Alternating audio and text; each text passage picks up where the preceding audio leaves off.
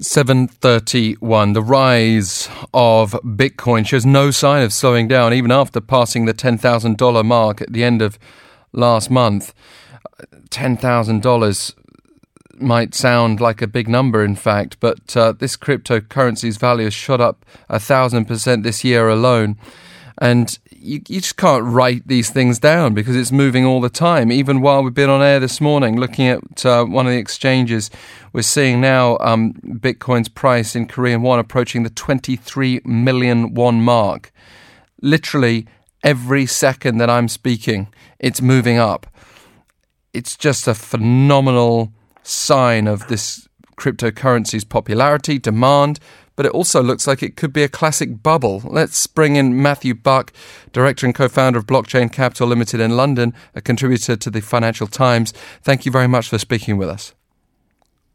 Good evening or morning as it is over there. Indeed. As I've just been made aware. How are you doing? Are you okay? Yeah, well, good, thank you. I mean, in the cryptocurrency world, morning, night, afternoon, it doesn't really make much difference, does it? Can you just give us a quick overview of this technology?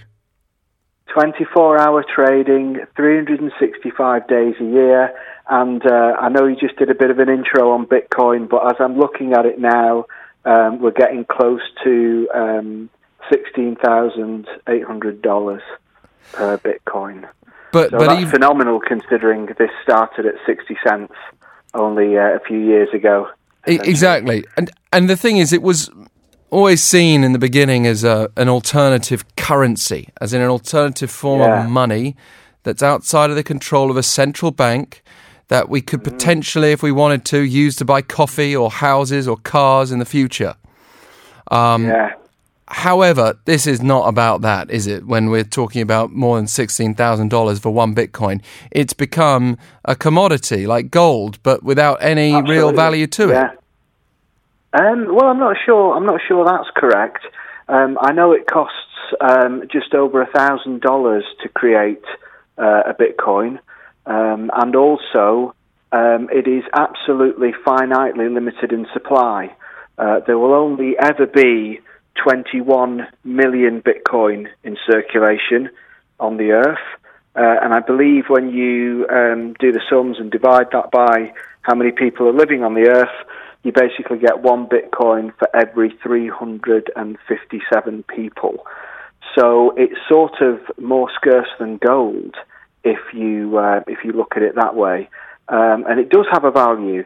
It has a value because people clearly have confidence in it.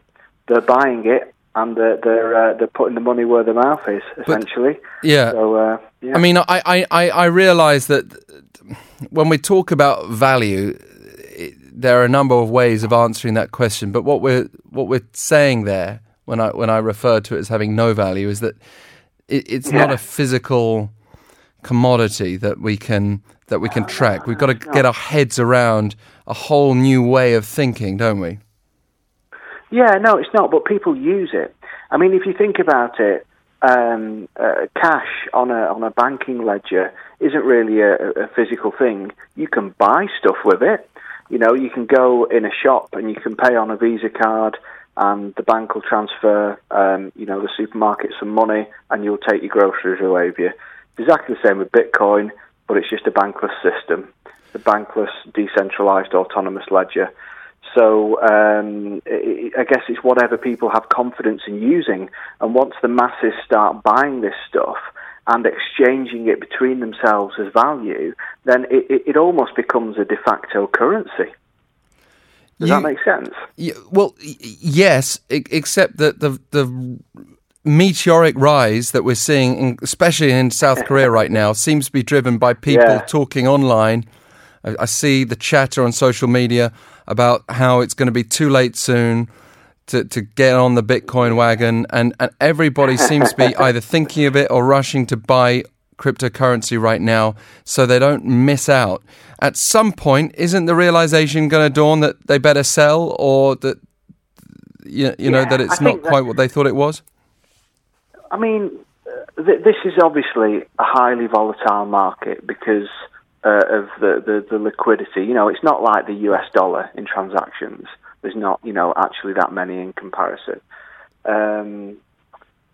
I think there'll be a retrace. I don't think it'll just continue going up and up and up. I think there'll be, a 20-30% retrace potentially. But I see a bright future for Bitcoin. I know I'm a person coming from a blockchain, capital fund, so obviously we do have Bitcoin, etc. But to give you an example, I was sat with some fund managers last year, and we were sort of joking about the potential of a $10,000 Bitcoin. And today we're seeing it close to $17,000 right this second. So, I believe that the market's got confidence in it. It has got an intrinsic value in the sense that it creates, it costs over $1,000 to make one in computing time and power and energy. So there is a value to it. Is it overinflated at the moment? It's certainly being pumped, but I think that's just reflecting market sentiment, to be honest. So, I mean, I could... what happens with stocks and shares. I could buy a Bitcoin right now for more than 20 million won. I mean, considerably more, actually, as I said before. It's going up every few seconds.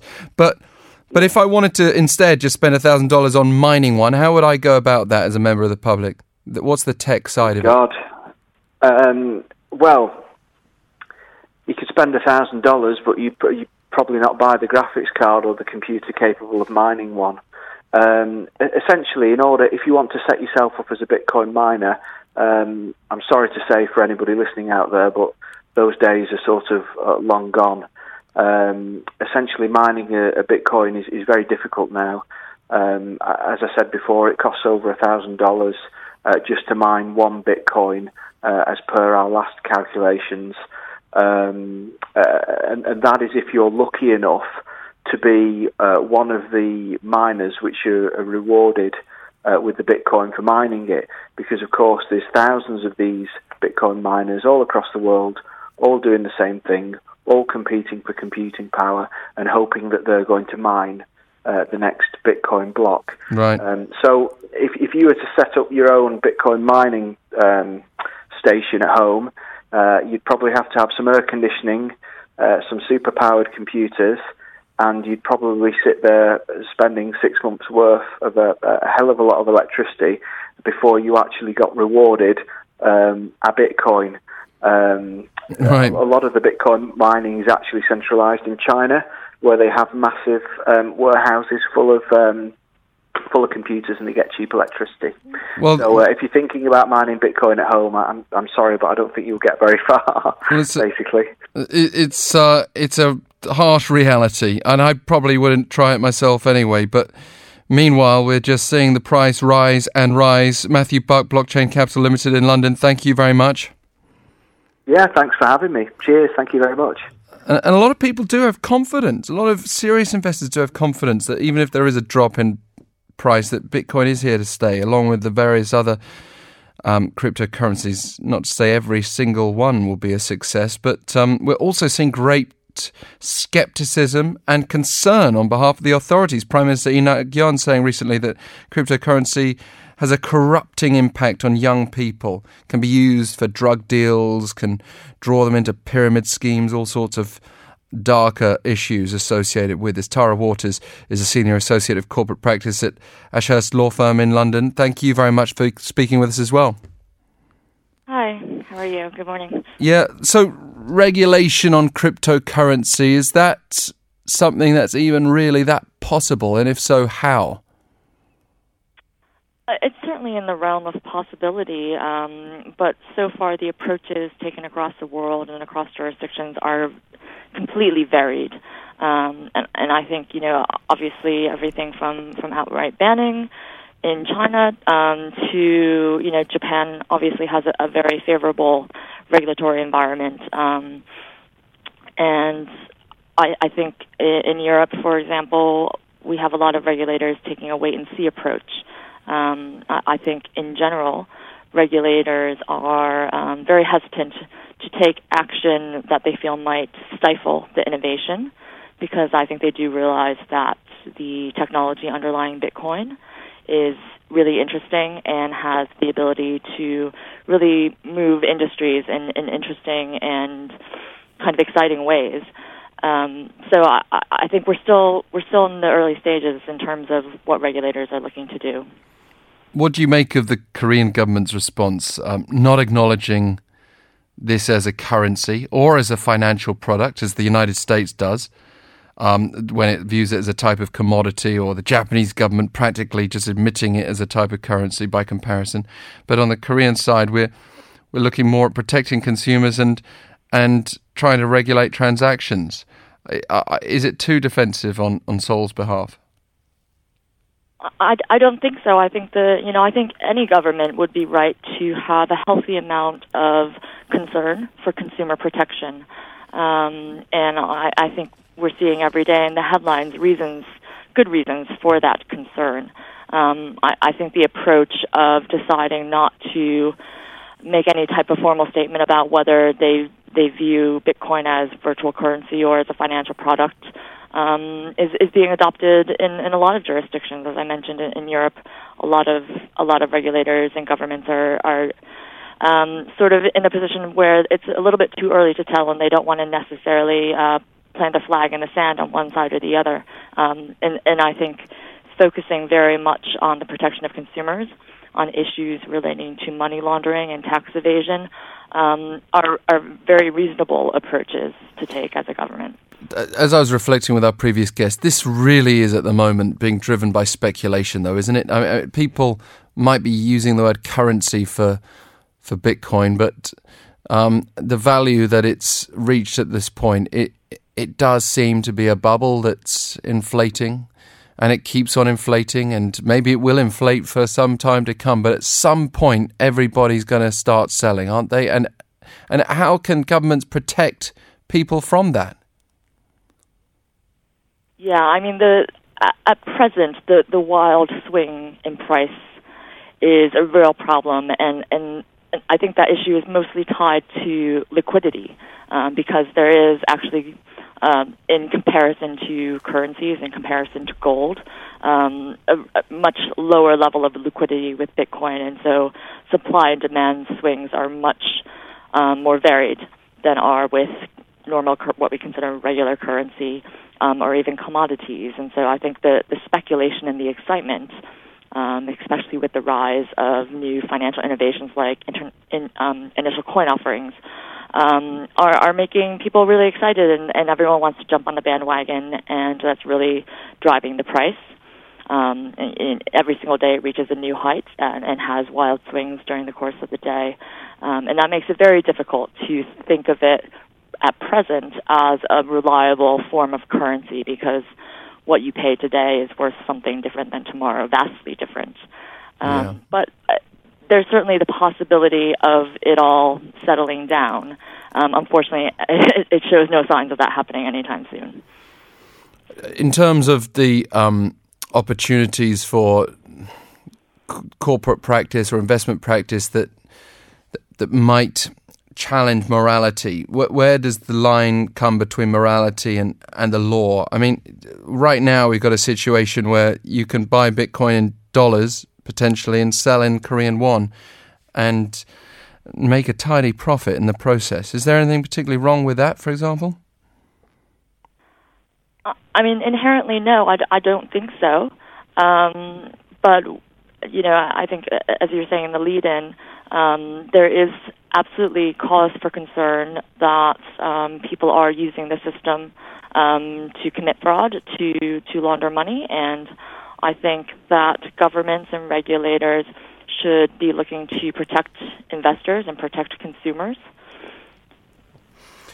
Do you have a message for people who are looking at this with a puzzlement, who feel like the only reason they should buy Bitcoin or get involved in cryptocurrency as a practice is because they don't want to miss out? What would you say to someone in that position if they came to you for advice? I would urge a lot of caution. I think, there's just no knowing. We are in the absolute infancy of blockchain technology, which is the underlying technology of Bitcoin. And I think there's a lot of different factors that a lot of people in the industry don't fully understand that are reflected in the wild swings in price. And so, I genuinely think that the everyday person, needs to exercise extreme caution in terms of whether they actually want to jump into the pool and try to acquire some Bitcoin. Obviously, the price is extremely high, so the everyday person may not even have enough money to own a whole Bitcoin, right? Much less even a portion of a Bitcoin. Yeah, and I think a lot of people are putting in $1,000 worth here and there. Even if we see a quadrupling of Bitcoin's value, they're not going to be able to retire on that. As we suggested before, we don't know where this bubble is heading, or if it is a bubble. Final question for you. With serious banks here in Korea taking the blockchain encryption technology seriously, how could that transform the corporate and financial industries? I mean, I think that's the real area of innovation that is exciting people, exciting clients that we talk to. And the underlying technology is genuinely revolutionary, the distributed ledger technology. And so we are absolutely seeing banks and other financial institutions coming together, forming consortia, forming partnerships in the form of R3. We saw today Digital Asset, who has a distributed ledger technology platform aimed at financial services businesses, striking a deal with the Australian Stock Exchange, and that the concept of removing inefficiencies and intermediaries to enable people to transact that much quicker, that much closer, I think is really exciting. And I think it's an area that we're going to see a lot of change and innovation coming in the upcoming years. Well, thank you so much, Tara Waters. Pleasure to have you on the line with us. Thank you so much. Tara Waters from Ashurst Law Firm in London. And maybe you're listening and you're thinking you're well into this already and you got something to add. #1013 for 51 per message. Maybe you're listening with curiosity or even fear of missing out. We'd love to hear from you as well. You can also get in touch anytime for free. Twitter @EFN This Morning.